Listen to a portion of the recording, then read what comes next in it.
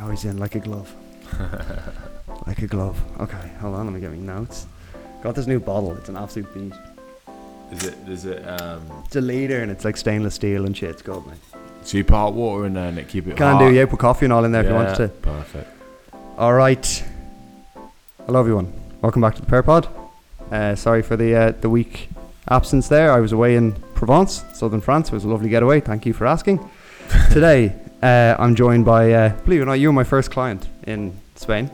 So, man showed belief early on. I appreciate that. I'm joined by pro boxer, owner of the 12 Rounds Gym here in Estepona in Marbella, Joe Sherriff. Thank you very much for having Joe, me. thank you for coming on, mate. I appreciate it. We're going to get into all your, obviously you have a fight coming up and you have a long and very interesting story to talk about, which we've already gone into a little bit. But before, I saw you were travelling a lot during the summer. What was your favourite moment from your summer travels? There's so many. And the reason for travelling, because July and August, as you know, here in Marbella, gets heaving. It's mad scene, It's yeah. crazy. So, I mean, you know, when you live here, it's nice. And, you know, I'm not saying I don't welcome tourists because this place is built on tourism. But, you know, I've had such a busy year with the gym. And I had a fight planned in June that got postponed until now. So we used July and August when all my clients are too busy partying in the other places. Sure, I gotta cancel Monday, Joe. I'm been home in 2 days. And I just thought, you know, I'll just bite the bullet and I'll take the bull by the horns and I'll go away myself and enjoy and do what everyone else is doing. So there's so many. I mean, I went to Bali and went for there for a month, but I was training there.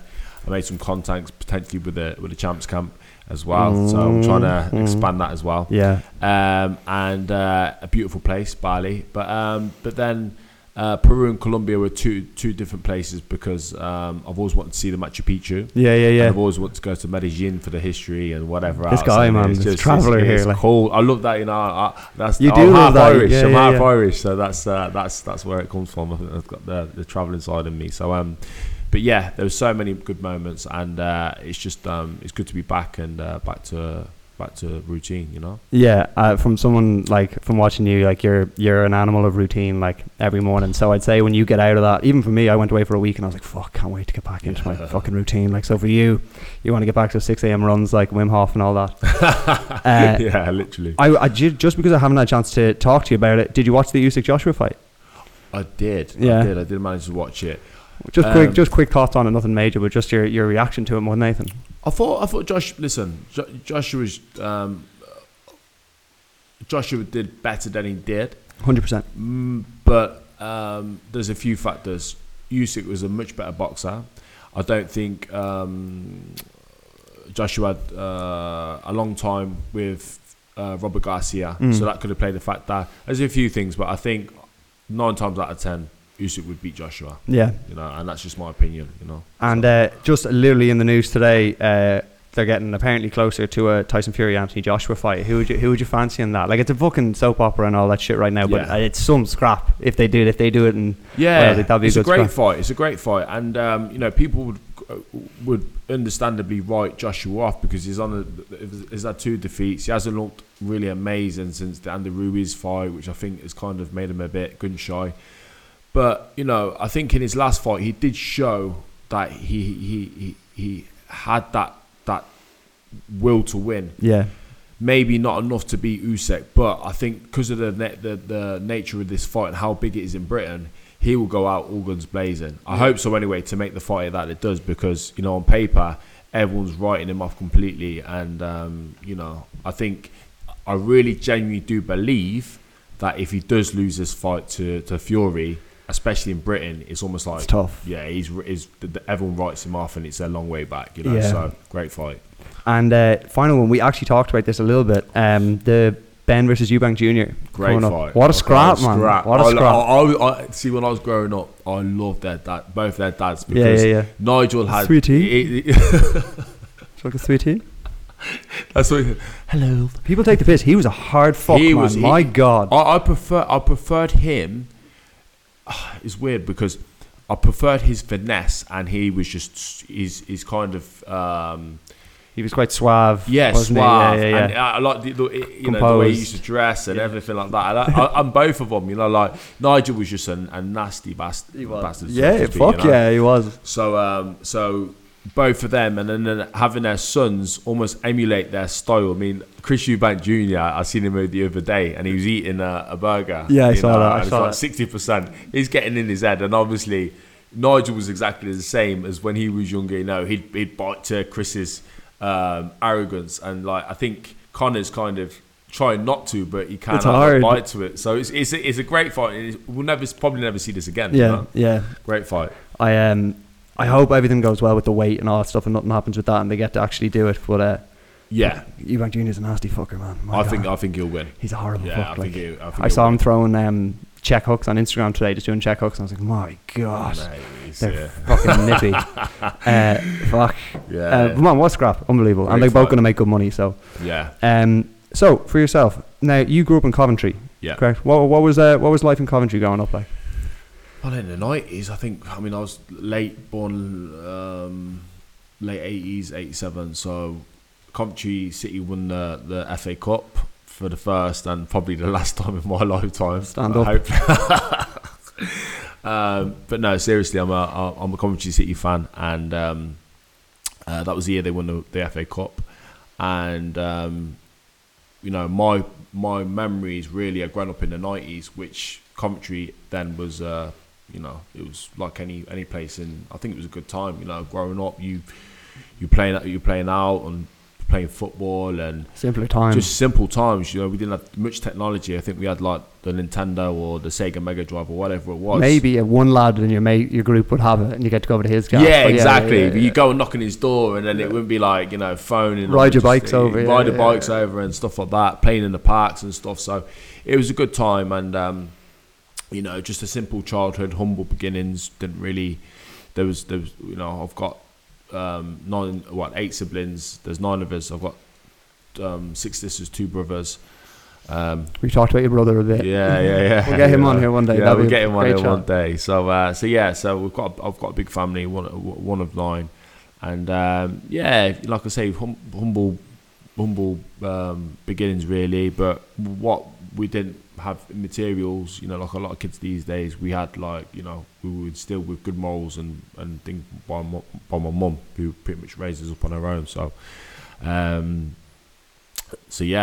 we were instilled discipline and respect and all that sort of stuff, and you can see it in you even when I met you the first time, like moral wise, very like, look mate, we do our work, I'll get you paid, all that shit, no fucking around. You can see it in you, just straight and discipline wise, obviously you fucking see that every day. So like that was why it was interesting.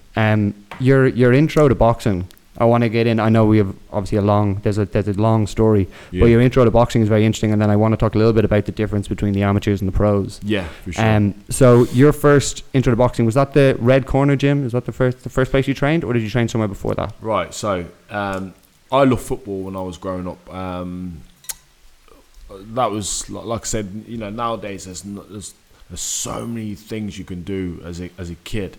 And when we were younger, it was either play out in the street, play rat-a-tat-ginger, or cause havoc or whatever. But playing football was what I loved to do. And up until like the age of like 13, I was playing it pretty much every day. A couple of Sunday league teams and whatnot. But then I developed this. It's called Oscar Slatters on your knee. So one day, all of a sudden, I was kicking the ball straight, and then it just go woof, and I'm like, "What's going on here?" But it was like a shooting pain. I had a growth spurt. So with that, long story short, I had knee surgery, and I was advised not to really play football again. So at the age of like 15, there was, I wasn't really academic. I weren't really interested in school. I just wanted to either be a footballer or start working. Start working and earn the money, do a trade or whatever. But in my circumstance, we went on I was one of the fortunate kids that was able to go on an army trip. Like, you have a week taste in the army. So it was like a work experience thing at the age of 15. And I loved it. And I thought, I could do this, So then I did my research. And then I wanted to be in the Royal Marines. I thought, they look bad. You know what I mean? Yeah. Were you always fit? Because like people will try and get across the camera now. He's a big glass of milk like this. You like so? Were you like when you grew up? Like when you were growing up, were you always like physically big, or did you kind of grow into yourself? Good question. No, I was a skinny little rake. Fuck off! Were you really? Yeah, I swear to God, I was always playing football. Give you all hope, lads. Yeah, chap's fucking swole. I was literally. I swear to God, I was like a skinny little rake. I was always playing football, and again, you know, my path from school, even in school, I was tiny playing football. So you had these kids that were, you know, hitting puberty earlier than me, and they were like hench as. Yeah. Do you know what I mean? That's surprising. Jesus Christ. Yeah. Everything I'm looking at you, I'll be like, this chap has been fucking full since he was about 11. So. No, it's not the case at all. So I mean, I was always like I say, fit playing football and whatever else. But then how I started boxing was because of the Oscar Slatters and I had the knee surgery. I was interested into going into Royal Marines, but then my friends. My best friend in particular, he was always boxing. He just loved scrapping, and I went to the boxing gym where he was, which was called the Triumph, and went there a couple of times. But I just wasn't. It wasn't like I didn't enjoy boxing. It was just because of all my other commitments like school and like I said, my mum couldn't take me there in a car or anything like that, and it was just like getting the bus. It was just a headache. So long story short, I didn't end up going. So after that, kind of like, you know, went back to training for the Royal Marines, left school, went in there, and how I started boxing, like how with the amateurs and stuff like that. Glenn Smith, who is my trainer and who's going to be a part of the corner for this fight. He was at a gym that I was training at when I was like 14, and before I had my knee surgery, I told him about what I'd wanted to do, and he was in the Royal Air Force, but he was training all the lads boxing because he was a great boxer himself. He didn't turn pro, but he was a good amateur, and he took a shine to me because he thought this kid is only like 14, but he's coming in the gym on his own. You know, he sees all these big juice sets. That's all they're looking for, is like someone who wants to learn. Do you know what I mean? Someone who wants to learn at the start, you know. But because I didn't have that much money at the time, I wanted to do like some of his boxing classes, but you know, I didn't have the money. So, but he took a shine to me and he gave me some advice about training, and he always stuck in my head. I had a good little rapport with him. So I've ended up going off to the Royal Marines, and I got injured on an exercise, hence why I left. This was at the age of 17. So I had a bit of time out. I went to, it was a good time really, because it was just after the Euro 2004. Then there was I think it was like June, so there was a 2-month gap or 3-month gap between June, July, August, September, before I could go to college. So my sister, when I came out of the Royal Marines, managed to get me on a college course. It was like a BTEC National Diploma, and I told her I wanted to be a PT as well, because my dream was to be a PT in the Royal Marines. But they advised me, listen, just go away, train again. But I just knew that as soon as I'd left, my life could be like, okay, I'll do my college courses, then I might go back at 21 or whatever. So I've done the college courses, but then when I turned 18 and my knee I'd done my rehabilitation on my knee, I found that Glenn Smith, the guy who was, you know, not mentor me, but was down the gym where I used to train up for the Royal Marines. He owned his own boxing gym now. This was like 2005 now. So then I went down there, started training, and told him what had happened. And he was like, you know, I want to get into boxing. And when I started, I had like 2 left feet. I was terrible, you know, like. Yeah. So it's like, it was, put it this way, I was one of them kids that was not naturally talented one bit. And were you a fan of boxing? Like, did you watch the sport at all when you first went in there? Like, did you have any, like, I know like you've watched the sport a little bit when you first started, or were you going in with like no knowledge of boxing at all when you joined? Well, bearing in mind, I'd done a little bit when I was like 14 or 15 when I went to the standard Triumph, but I actually loved boxing, watching boxing growing up. Who were you watching? The likes of like Nazim. Yeah, Prince. He was like my favourite British boxer. I love Nazim. People forget about him, like sometimes because of like Tyson Fury and stuff. They like all the antics, but he was one of the first to do. Unbelievable. Unbelievable. But then obviously you had Nigel Benn. You had this is British boxers, by the way. And Eubank, but then I love Mike Tyson. Obviously he was the man. It's a good era you're watching. That's great era, very good era. And then you had Morales and Barrera, them two fighters. So they were but I wasn't really mad into it. I'd watch big fights if they were on, but I'd be watching Match of the Day every week. Do you understand? So like that football was still a big part up until I left the Royal Marines and then I started boxing. So age 18, I go to the Red Corner and then start boxing there. I'm doing my PT courses, my college courses, and then all of a sudden, I started building a PT business once I passed my qualification. Before we had YouTube and before we had all the social media, it was all word of mouth. Yeah. So I've kind of grown with the times, and I've been fortunate enough to kind of build a business, and when there wasn't any of this technology around as much, and learn on the job, and I was able to do both boxing and the PT side of things. So it was a good life, and it was good. So what was the moment where you were like, I'm going to compete, and I want to start boxing amateur and then eventually going into pros? Like, where was that? Was the plan always when you first started training to be like, I'm going to fight a few lads and get just have the experience and then we'll see what happens? Or was it you had a few sessions and you were like, fuck, I'm all right at this, and you were like, let's have a few amateur scraps, and then you were like, fuck, I could probably have a go at this. I'm just trying to figure out what was the moment where you were like, fuck, there's a little something here for me that's more than just a boxing enthusiast. I can make a living out of this. Yeah, well, the thing is with boxing is it's very addictive.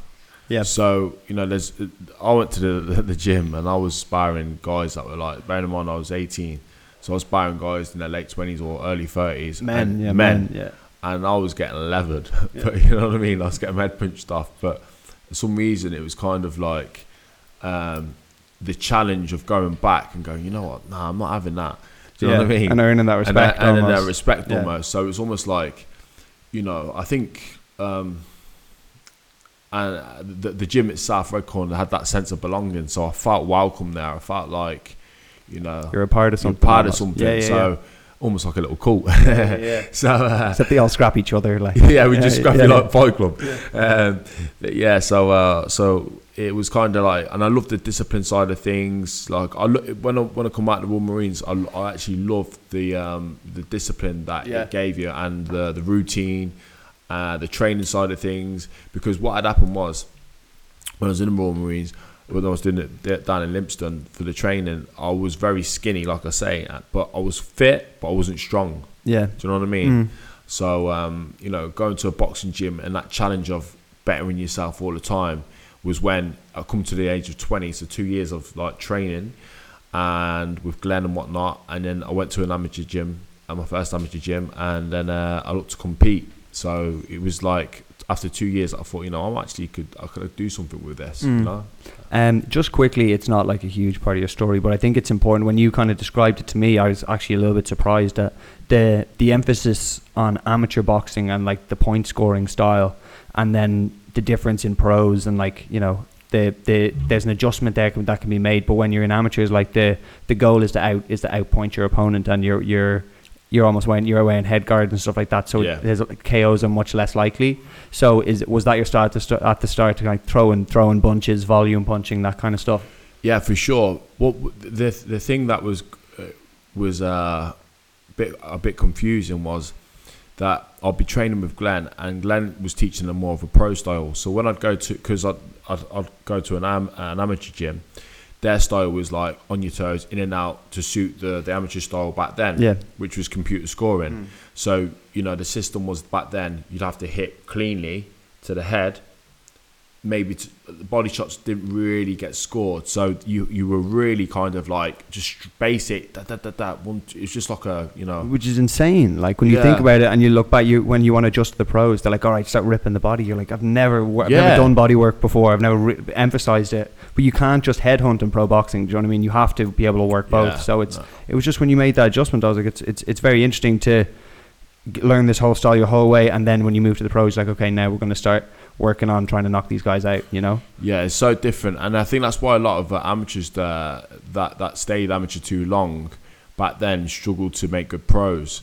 But yeah, the style was so different.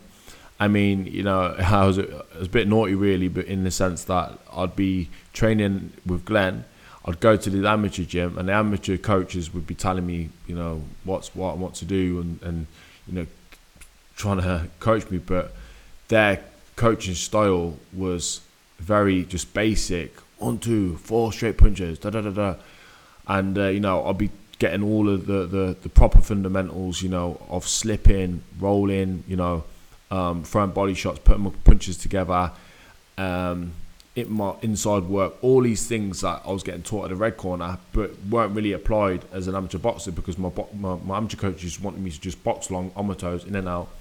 And it got me to a good stage, but then before I went travelling, which obviously you know the story about that, having a bit of a layoff. When I come back to boxing, it was like free freeze, pro style, and killing each other. Yeah, just killing each other, which would have suited me if I didn't have the layoff before the layoff. But when I come back to it, it was like, whoa, this is, you know, I had to really adapt, because I was so used to thinking right in my head, you know, in and out on your feet, But then, you know, this chap's just chasing you down. Yeah, just chasing me down, walking me down. I'm thinking, wow, okay, so I needed to change my style. So, the first entry into boxing was that amateur style, but it was so different to the pros that I think they've actually made it better by making it free. They've unified the both, yeah. Yeah, for sure. You kind of brought it up there. Your trip, I think it's fucking obviously some story, but I think it's an important part of your story to just for people to understand like what's gone on, and even your journey without obviously Vegas, which we'll get into now, would be fucking remarkable. But the fact with obviously what we'll go into now, the fact that to get to where you are and even get back to fighting at any level is fucking remarkable, let alone do you know? So yeah, why don't you let us know what happened in Vegas, and like when you were traveling in America, because obviously we kind of share the story. We both have traveled Vegas, and done America together, and obviously had slightly different experiences, which you'll tell us now. But yeah, fucking take it away. Okay. So I'll take you back to 2010, and it was the under 20s novice championships in England.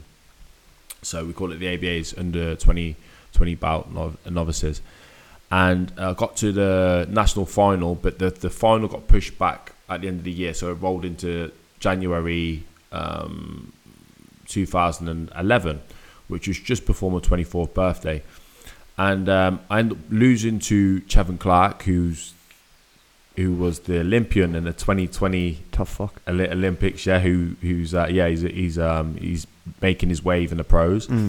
So I lost to him in the final, but I actually damaged my hand in the quarter final, but I carried on through the semi-final, won on that. And it's funny, but you can see my hand now. You've shown it to me, I broke it in like 3 places, and I told my coach, I said, listen, I can't spar, but I said, I'm ill. But I just thought, listen, I just want to fight. You know what I mean? I'll just risk it. Bastard, so I'll beat a really tough kid from Berkeley, Newcastle, in the semi-final, and then in the final I fought Chevin, and I'll be honest with you, no hand. I was just like, but to be fair, the computer scored, I think I won the first round, but I just knew, I thought, this, it's like, even in the changing room, I was thinking, this geezer's a monster. Like, he's gonna. I'm like literally gonna be trying to just hold. Please hold out.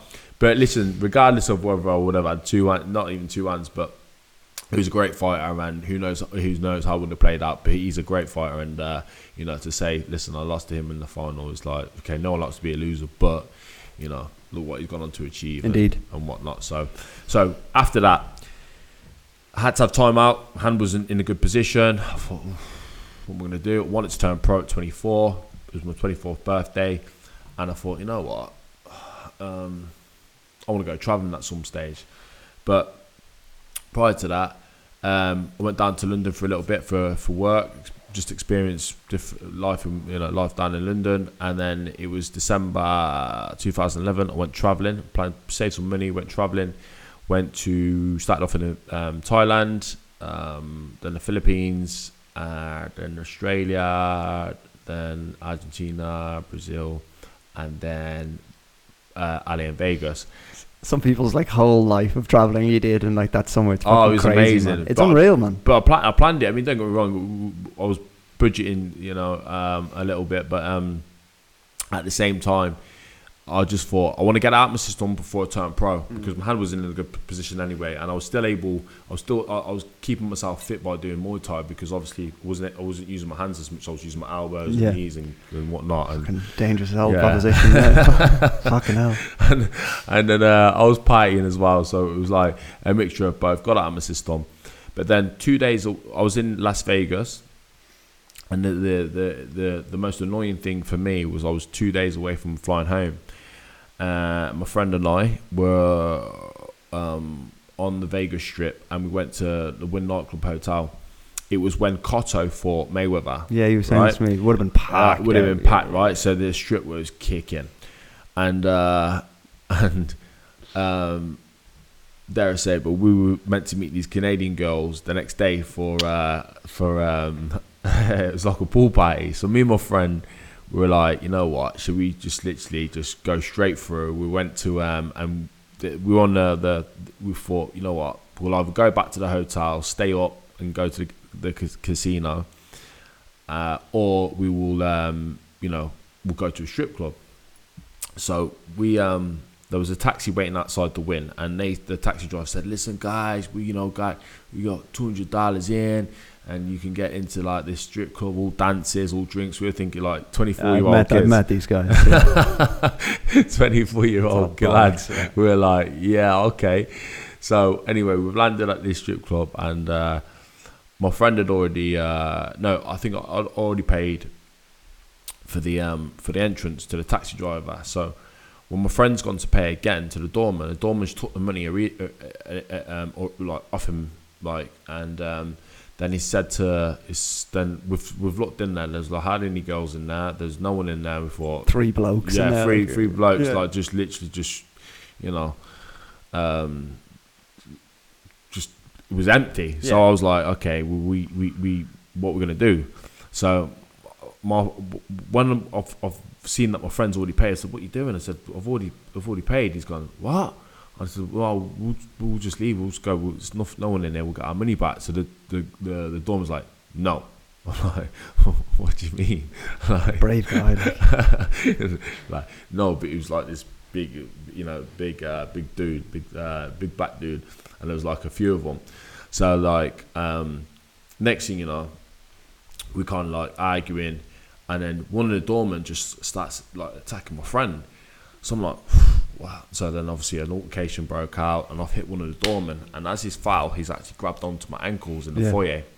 So then like there's loads of, it all obviously happened really fast, and then as I've like literally can't move from my ankles, he's literally holding on for dear life to my ankles. I've just seen underneath the sofa someone pull a knife out. Like it was like a big massive like blade. It was shiny, and bearing in mind it was quite dark in the foyer, I've just seen this big shiny blade. So then I was like, fuck, you know what I mean? So then next thing you know, the pain of the first stabbing was like horrific, because it pulled my intestines out. Oh my god. Then the second one went through my chest, and then the third one was at the top of the head. Now you can't really see because my hair's quite long, but when I get it cut, you can always see a scar. And I've managed to, I was screaming, my friend was screaming, "Oh, get the fuck away from me," and blah blah blah. So as I've staggered out the door, I must have just collapsed on the floor, and then my friend said he put his my intestines fucking back together. Yeah, almost like trying to put them back into the side of my body. Put his thumb on my chest because obviously there's blood just like hemorrhaging out my chest. What a fucking mate, like. Yeah, he's a legend. And then what a beast. Sorry, we just had to reset the cameras there. I said, Joe, take it away. You were your mate fucking your mate's on set currently trying to put you back together. Yeah, just trying to look at it. Yeah, like little doll that's just been ragged apart. So and Woody from Toy Story. Like, Jesus. It's I laugh like fuck. No, I laugh because I don't know what else to do. Nah, it was crazy. So mad. And the thing is as well that the police weren't allowed to.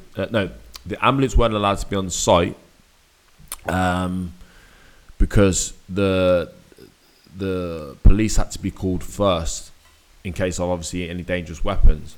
So my friend was just waiting there, and the ambulance didn't come about 20 to 25 minutes because obviously the police had to come first. Now what had happened was he was trying to ask someone to call an ambulance and he wouldn't.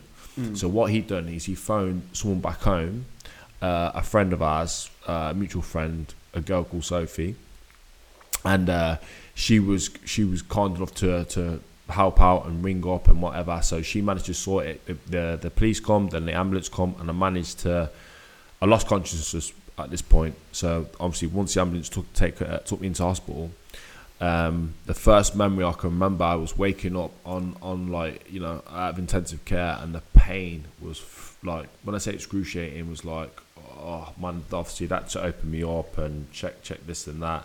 My organs were just all over the place, and I remember just being like off my box, high as a kite and morphine. Yeah, I'm not fucking surprised. Yeah, and I was like, it was horrible, and I was there for 10 days. They wanted to keep me longer, but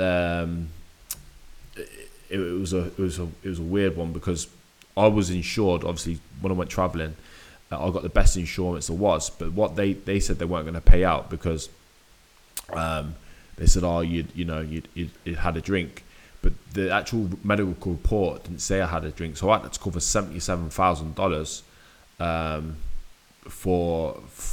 to get sent home, and I was like, I can't. There's no chance I'm going to pay it. It's like okay. Yeah. I'll get that to you. Yeah, I'll get you that. Yeah, that's coming in real hot, mate. Coming in real hot. Don't you worry. You know what I'm saying? So I was like, oh man. So I was like, shit, what am I gonna do? 77. I've just been stabbed. I've been given a 77,000 bill. If I don't pay it, then obviously I'm not leaving for being assaulted. Like, yeah, I thought, how does this work?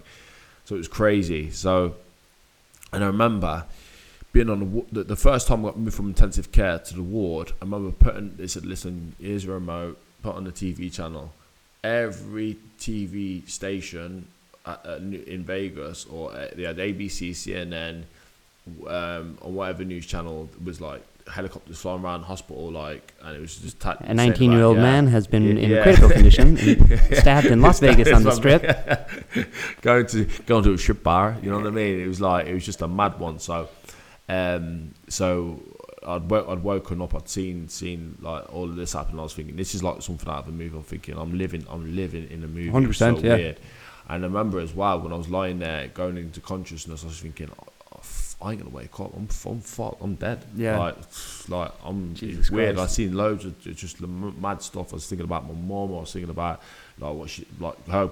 As mad as it sounds, in that short space of time, you think about so much stuff. Yeah. And then going onto the ward, it was just like, it was a horrible. I said to my friend, my best mate, I said, listen, don't tell my mom. It was like, shit, bro, it's all over the news. I tell you, man, what are you talking about, mate? You're on Jimmy Kimmel. it's on all the news channels. It made the Sun or everything back home, and I was like, fuck. And I just thought, because I wanted to just tell her I want to get home, but then listen, something small happened. It was all fun. Yeah. Go stop it. Nearly died in Vegas. How do I get around this one? California was beautiful, isn't it? Nigga stopped in Vegas, something happened. You know what I mean? One of them ones, I'm a little, but what happened after after being on the ward, it was crazy. It was horrible because the police were coming to visit me, and they were like, what had happened. I was like, look, I don't know. I said, I just told them, do you recognise these people? We were trying to catch the person who did it, and I was like, we're like, well, no, we don't actually know. And they're like, oh, wow, da da da. And they actually made up a story about me saying, this English dude was going to look for, for hookers and this and that. Dirty and this. fucks, And I know, yeah. Do you know what I mean? I said, if I was, I'll tell you. Also, in Vegas, not the weirdest thing that's ever happened. Like, do you know what I mean? No. Do you know what I mean? But like, mad, the story is, we generally went to meet these Canadian girls at the Hard Rock Hotel the following day, because there was a guy from Jersey Shore who was playing. Paulie. Paulie. So I remember So we were going to go see him, and then we were going to fly home like a day after that. So obviously it is what it is. So in the hospital, I managed to call the British Embassy, and after telling all my family this, that, and the other, a lot of people helped and managed to get me to fly, get the bill. I don't know who paid the bill. Thank you. See that same as ours, $7,000. Cheers, mate. And then I literally flew back on after 10 days on a flight back to I think it was Gatwick. Jeez, that flight, mate. That flight. Right, I'll tell you this now. Yeah, imagine all that air pressure. And I've just been sewn up. Obviously, you see the scar there. I was just stitches. Rips right? open. Yeah. I thought, I'm going to explode. I'm going to go bang. And I took the risk because I thought, there's no way. I'd have like security in the hospital because it was all Russian mafia that owned the facility. Yeah. Oh my god. And I was thinking, they're going to iron me out. You know what I mean? I thought they're going to. It's no problem. I am officer of police. I need to speak. The Joe Sherriff. Yeah, fucking mental. I've got no chance of that. I'm out. So that was that, and then managed to get back, and then obviously for about 6 months it was like, I'd say my mum, bless her, I moved back home, and then my original bedroom was in the attic room, but she changed. She moved up there for me, and she obviously let me stay in her room, and I was just there the whole time for about at least 6 weeks. I didn't move like at the Fuck thing. me. Yeah, what a beast, your man. Yeah, she's a soldier. She's wicked. And then just got my recovery going, and then. So now people can, now that the fact that you're fighting in fucking 2 weeks, you can, like, now understand how fucking crazy that shit is, man. It's a fucking, do you know what I mean? It's obviously unbelievable you're still here, like, and then the fact that you've worked yourself back to a place you can fight again is fucking credit to yourself, mate, more than anything. No, I appreciate that, but I'll tell you this, and this is for the viewers. In sometimes when the chips are down, I feel like, for me personally anyway, I feel like that's when I'm at my best. Yeah. Because you've got no choice. You people, what's that pity party. Yeah. When shit happens like that, you think, fuck, I've got no choice. You know what I mean? I've got to come back from this. So it gave me so much fuel, and I actually come back to boxing in 2013, and that's when I had my first amateur fight back, and it was all 3-3s. It all changed, but I think I'll come back too soon, because my plan was just have a couple of fights, then turn professional, because I'd be training with Paul and Glenn from the Red Corner and whatnot. And I didn't go back to my original gym for the Triumph because there had too many kids there, and I felt bad on Dinesh, who was my coach that helped me get to the national final in 2011. But I just thought, you know what, I don't want to waste his time, because I knew I wanted to turn professional, and I didn't want to go. Do you know what I mean? 100%. So I trained at the Red Corner, who now had an amateur gym at the time. I had a couple of fights, won a couple, lost a couple, and then I wanted to turn pro, and I think it was like June 2013. I remember training in the gym with my best mate, and this was like after hours in the Red Corner. I had the key, Glenn gave me the keys, and I was training like an animal. I was like, yeah, watch, I'm gonna achieve my dream. I'm gonna do this. I'm gonna do that. And then I remember going home, and my sister, who I was living with at that time, she was out. She was away the weekend, and I remember thinking, fuck, something's not up. Like I felt like dizzy, I felt horrendous, right? So I'm thinking, shit, my started to get stomach cramps really bad.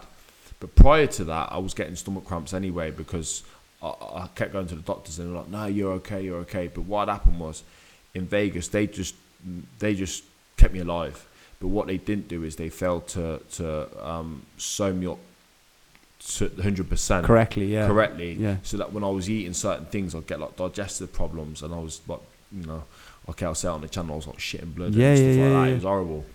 So so I've had this training session, and I've gone home, and I'm thinking, fuck, I feel weird. Are you taking shots to the body or anything like that in training and stuff? Yeah, you're a mental cunt. Oh shit! But, come on, go on. But, do you know what it is though? So I'll be honest, like it was either that or I'm thinking you got mad. I'll go insane. I'm thinking, imagine this, right? Imagine someone's done that to you. You can't. You know, I was trying to claim for compensation, but I knew I wasn't going to get it because I'd have to claim from him, and I thought he ain't got a pot to piss in. I thought, fuck it, I'm not even going to bother. So I thought, right, just get back in your boxing. As long as you can achieve your dream or even attempt, you'll be sane. Do you understand? So if I didn't, I would have just went off the fucking rails. Excuse my language. But yeah, so that was that. Went home.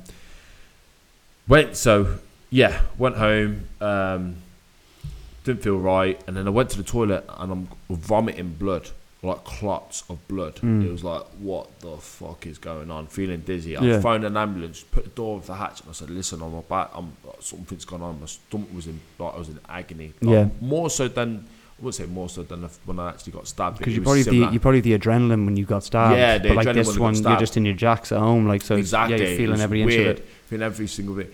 Ambulance come, managed to get me, literally took me down the block of stairs in the flats, took me to hospital, and I swear to God, that hour I was lying there waiting to be seen was horrific. I was thinking, fuck me. I thought I'm gonna go. I'm gonna go in a waiting room. Yeah. But what happened was my stomach, my intestines had leaked. And it was just poison was all going around my body. Yeah. Just all the the shit. intestines get rid of. Yeah. It's just fuck me. Poisoned me. Yeah. Then I was in the hospital for 10 days, tubes coming down my nose, waiting for an operation. And they said to me, they were like, listen, you know, there's two scenarios that's going to happen. You know, one, you're going to be okay. Two, you know, you might have to have one of them, what they cloth sleeve for you. Yeah, cloth bag, for the rest of your life, and you know, you might be in a bad way. 26 years of age, and I was looking at all these people in the ward looking to die, and I was just thinking, what the fuck is my life about? This is insane. Yeah. I'm gonna go fucking nuts. Honestly, I felt like jumping out the window. That's how you'd probably survive it. No, yeah. I'll probably just manage to grow wings. Eats it off the shoulder, gets up. What do I have to do? You know what I mean? It was crazy. So luckily enough, the operation went well. And then I remember Glenn come to the hospital, you know, and this is why Glenn's a G, man. Like Glenn's like, he's like my dad. He's a proper dude. You've talked about Glenn a lot. Yeah, he's the most correct old school. He's old school, but he's just the correct wicked morals, just a good person. And you know, he's helped me from you know, a kid that just wanted to go to rugby, to do that, went to boxing, took me from the amateurs to the pros. He's always been like there for me, kind of thing. I remember him saying to me, when I was just before the operation, don't even think about boxing. You know, you can get your life on track. You know, don't worry, we'll do this, we'll get around it. And when the operation went well, I said to myself, you know what? For him, I want to win him a title. I want to win him in the gym. I swear, it gave me that much fuel. I was thinking, right, come on. Once I get myself out of this little situation, now my stomach's better, I'll have a few more amateurs and then I'll turn pro. Fast forward 2014. And had a couple more amateur fights. Won a couple, lost a couple, and I thought, I remember going in the ABAs, and I had to lose like, I think it was like 86 kilo on a week, and I had to lose like I had to make 81 because they removed the 86 kilogram category. So it was only 81 or 91. So I thought, fucking massive difference. Yeah. Different cut off an arm. Crazy, like, yeah, it was crazy. So I thought, you know what, I'll try and make 81, which is what I was used to. Killed myself to make the weight. No excuses. I thought I'd win the fight. Even my old amateur coach, Dinesh, thought I'd win the fight. But I just thought, you know what, let's just start fresh. You know what I mean? I thought, I'm winning, I'm losing. But prior to that, I was winning way more than I was losing. So I thought, start fresh. Knuckled down, did a you know, learn my craft in the pros, even though I was training with Glenn and Glenn prior to that, you know, when I first started boxing. So I already had that kind of style, but then obviously when I was fighting amateur, I contradicted it a little bit and had to adapt. But then when I wanted to have my first pro fight, I just adapted quick. It's like the shackles came off. Yeah, shackles came off, and I was just like, right, this is fucking cleanse beast there, mode. like, Yeah, literally, you know. So I was training hard, and I was so determined because I just thought, knowing that could have been taken away from me, was like, now that I'd been sewn up, I was thinking, God has gave me a second chance at this shit. So I'm unbreakable. Like, this is like, my mind felt like bulletproof. I was thinking, right, let's go. So that's why you see me training like I train.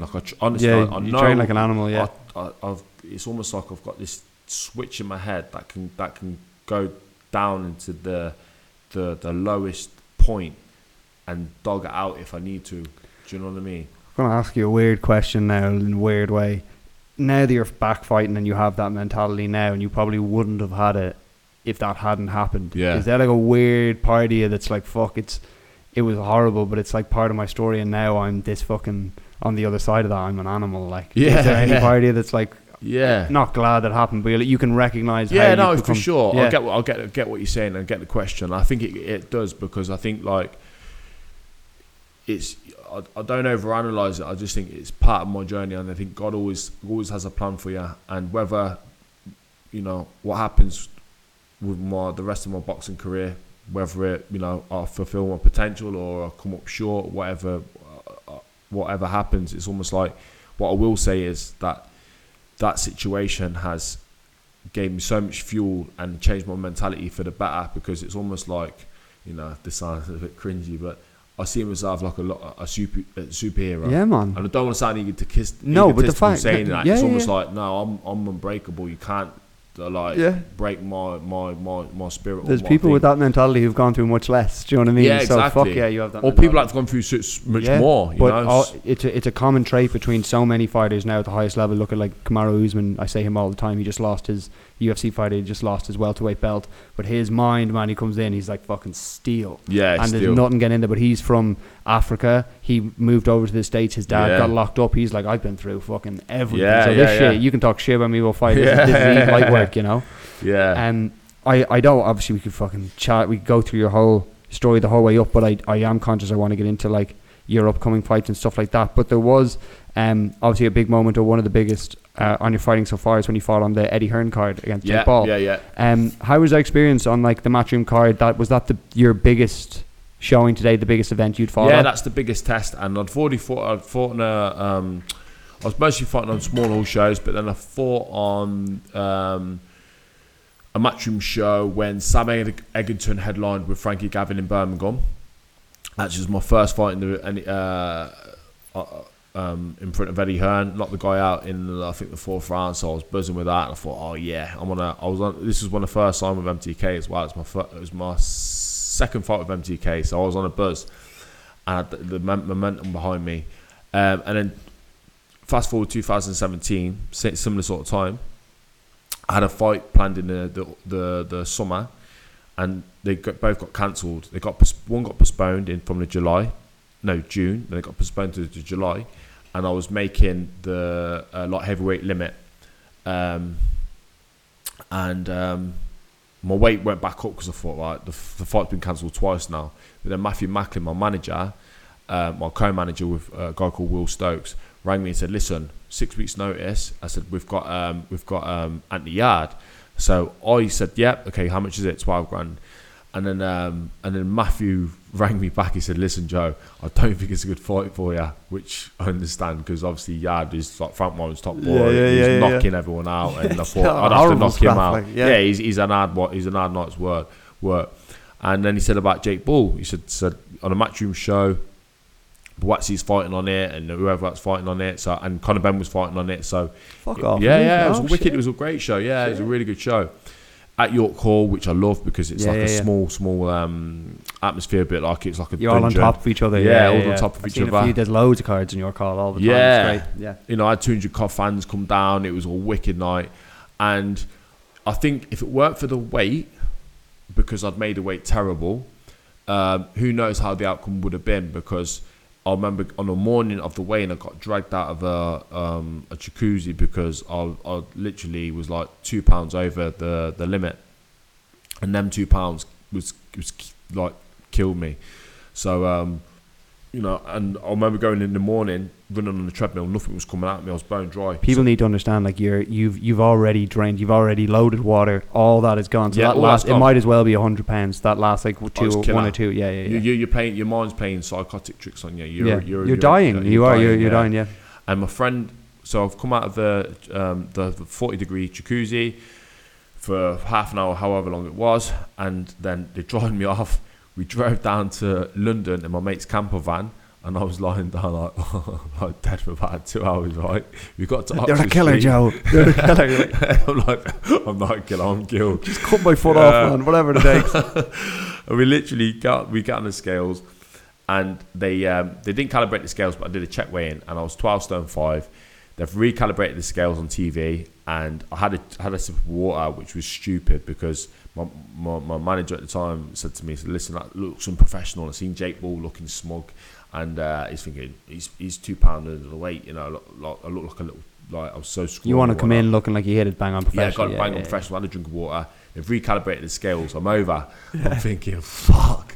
So there's me and Glenn. Glenn had his flip flops on, running around London, and I'm Glenn. There's nothing coming out of me. And I'm still bone dry, and I'm going, Glenn, I need a piss. He's like, buzz in. I go into like a little, which like pub. Doesn't happen when you're don't happen. Yeah. I feel my kidneys cooking. Yeah. So I was like I said, I went to a little pub.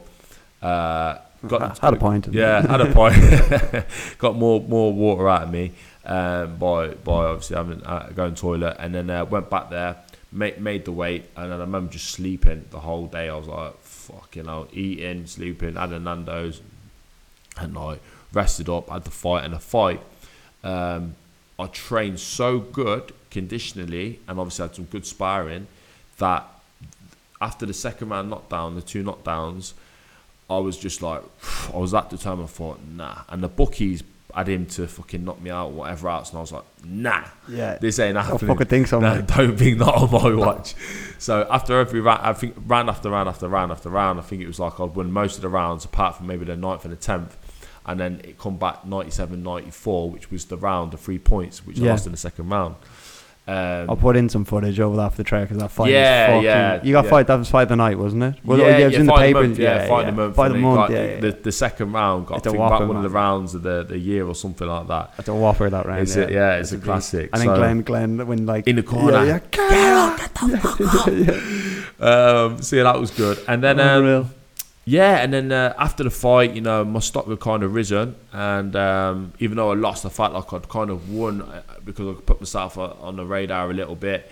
I had a fight planned with Ricky Summers, who just lost to Buglioni, and that was going to be for the Midlands regional title. Both of us were coming off losses, but it was a great fight, and I trained wicked for it. And the annoying thing was, I was flying. I was just like, off the back of that, my confidence was high. Got tonsillitis 10 days out.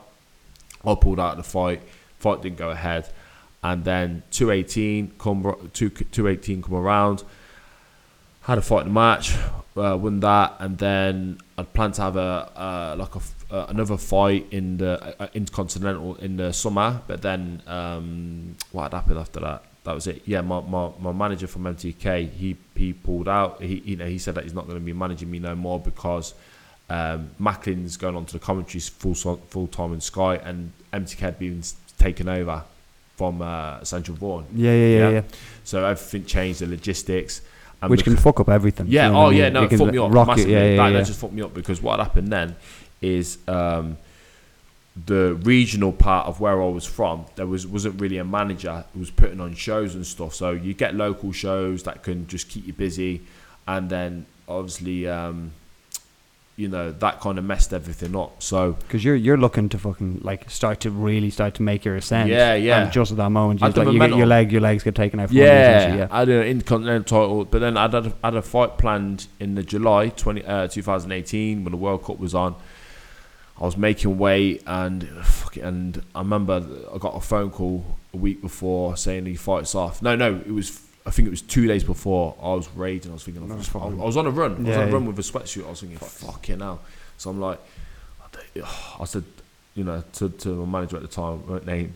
I said, you're fucking joking. I said, listen, 100%. Like, get me someone else then. And he was like, oh, it's hard to get someone, blah, blah, blah, blah, blah. And then, so I didn't end up fighting. The show still went ahead on me headlining, and they sold the show on that, which I was raging about. And Glenn, who was training me for like literally next to nothing, and he was getting his 10%, which would have been nothing again then. I said to him, listen, Glenn, I'll treat you to Barcelona. I'm going to take you to Barcelona. So we went to Barcelona. I didn't have apart from a few trips to Thailand, training, because I used to get like sponsors by Unit 27. But this is like your first holiday in fucking... Yeah, this is like my first proper holiday, This is like, when I used to go to Thailand, I used to just train. So I've gone to Barca. Me and Glenn had a good little weekend, like a lads weekend, got him, drunk a few times. Glenn's not one to be like that.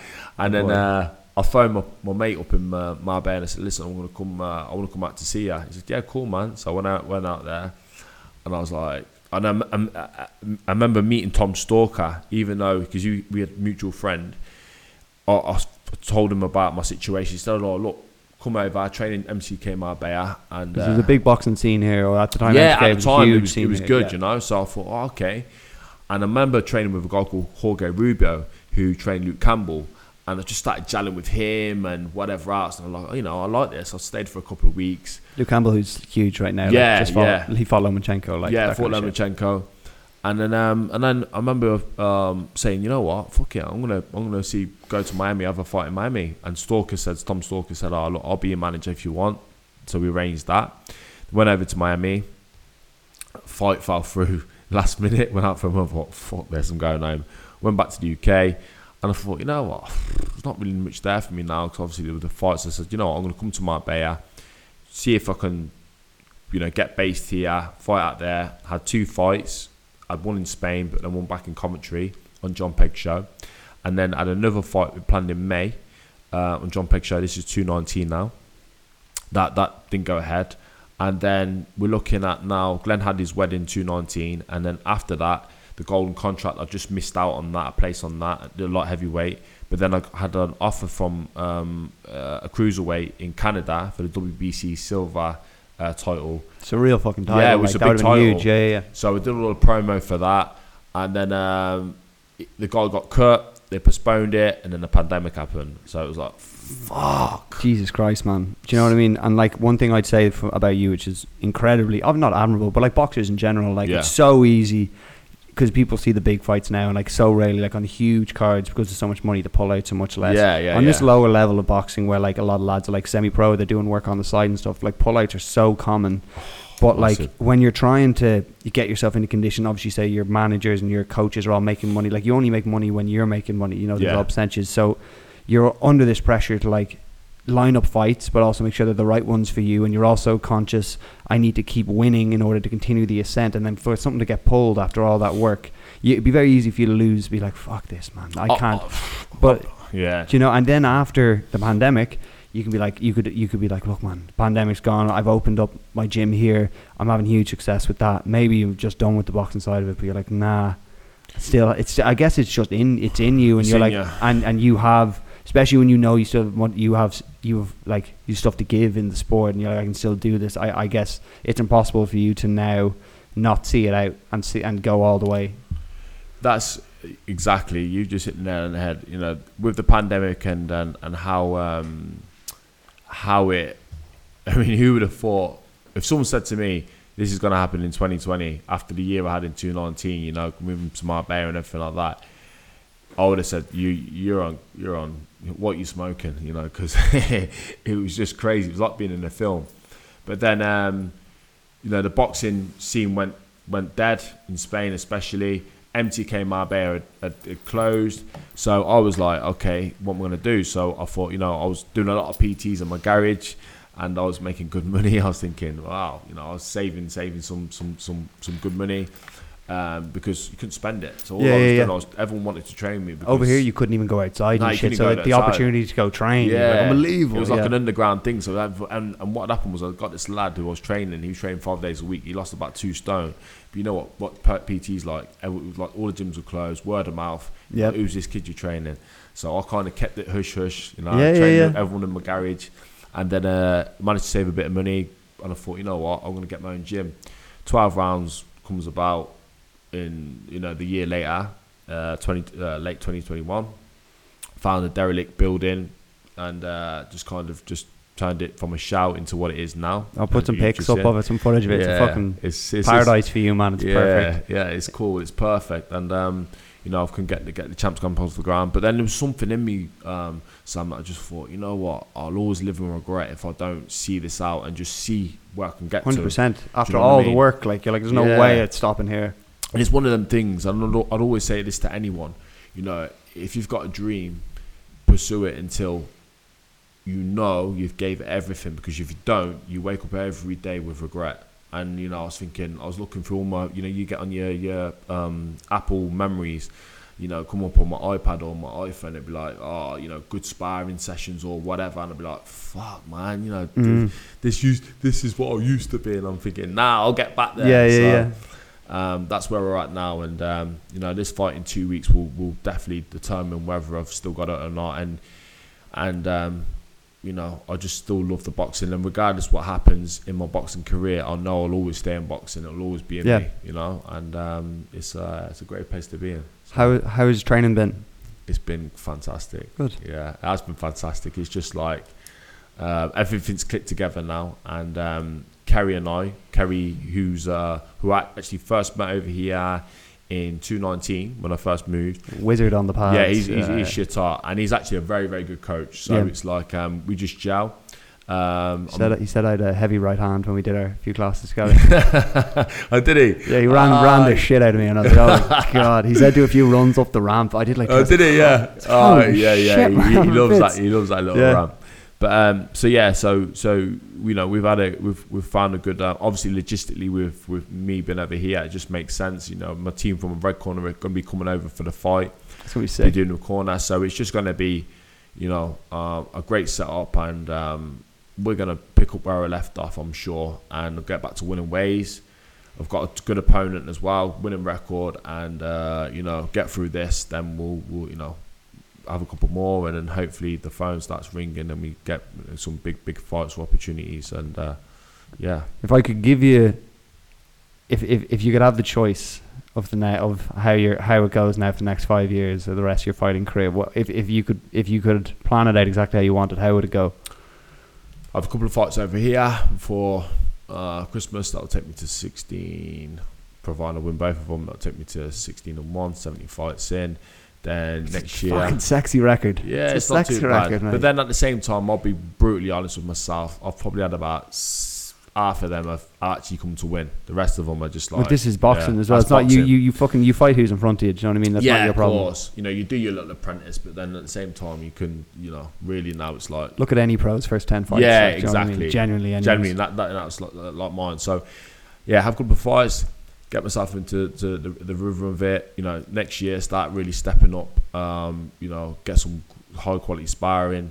Really putting myself, testing myself, and then put myself in big fights. And then if anything comes in off Europe, UK, Dubai, whatever, I'm ready. I know I'm not going to be like the A side, or I'm not going to. But hopefully I can get these 2 wins out of the way, and then just put myself out there and get let off the leash and fulfill my potential. Or try at least, Well, I'll obviously on the fucking content side, I'll fucking do whatever I can to promote the shit out of that fight, man. Because it's gonna be mental, mate. It's just gonna be unreal after all this time now to see you fucking scrap someone and kill this guy. Yeah, no offense to this, obviously respect to him and all that shit, but it's gonna be a tough night for him. That'll be sure. Just a few kind of chiller questions surround us out here, mate. Just to kind of get to know you a little bit better.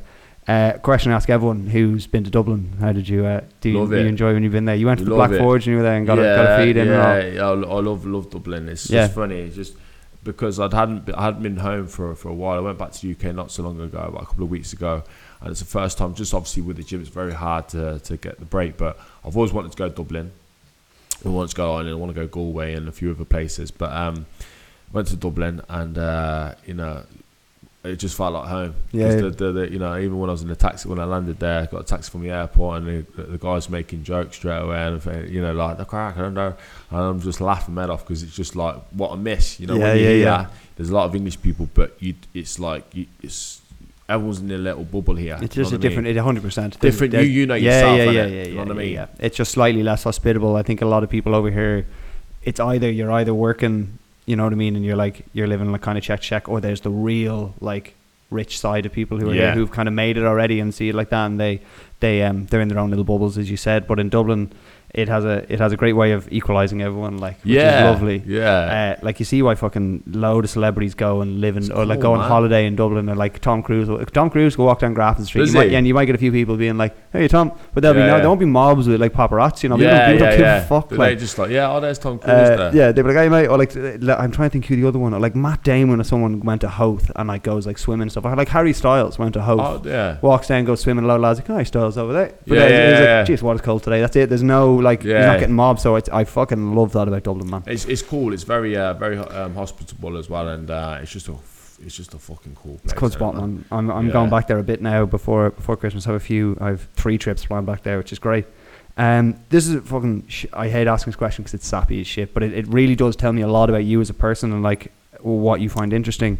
If you could have a dinner with 3 people, anyone, and from different walks of life, dead or alive, just who would you find interesting? Who do you think you could learn something from? That's a good question. Shit, man, that's a very, very good question. Muhammad Ali. I think a lot of people would say him. And alive now, Elon Musk. Yeah. So I just think he's out there, and his mind weird. Is just, he's very complex, and I just would like to know how. And then Denzel Washington, man. Okay. He's a cool Yeah. He's a cool. So I think them 3 would be cool. You know, that I'll probably missed other people like him and like Remember the Titans and shit when he was in that. That was the first time that I saw him in when he's Coach Boom, and he's like, Remember the Titans? Have you seen that? He's a football coach. I haven't seen that. Oh, you gotta watch it. Nah. He's like is in like when the segregation of schools joined up, and like all the black lads and the white lads were playing football together for the first time, and he was like the first black head coach in Virginia. Okay. That's all about how he brings them together. It is beast. He's so good in it. He's just a quality, but he's a beast actor. He's done Hurricane. He's done Training Day is my favourite, and then obviously American Gangster. He's a sick actor, man. So, unreal. Well, look, I'm obviously gonna. I'll have some content going out about your fight, so we'll get the result out of when you fucking murder this bloke, and then we will hopefully continue your story, man, down the line. But thank you so much for coming on, man. I really appreciate it. Obviously this has been coming for a while, and no, for sure. It was fucking great chat. I was working hard because your story could go on for 5 hours, mate, but obviously I'm conscious you're in camp, so hopefully we get to do this again after. Yeah, definitely, man. Yeah, definitely, and keep up with the Pear pod, because I've been watching it, and it's interesting, man. It's interesting. Cool. Thank you, bro. Thank you very much. All right, lads. Go follow Joe if you're ever in Marbella. 12 rounds gym in Estepona. He'll work the fucking shit out of you if you want to. And I'll keep you all updated on Joe's fight and how he gets on. And hopefully we'll have him back on again. Cheers, bro. Wicked. Thank you very much. Wicked. Thank you. Yes, sir. That was sick. Thanks, bro. Go on, Sam.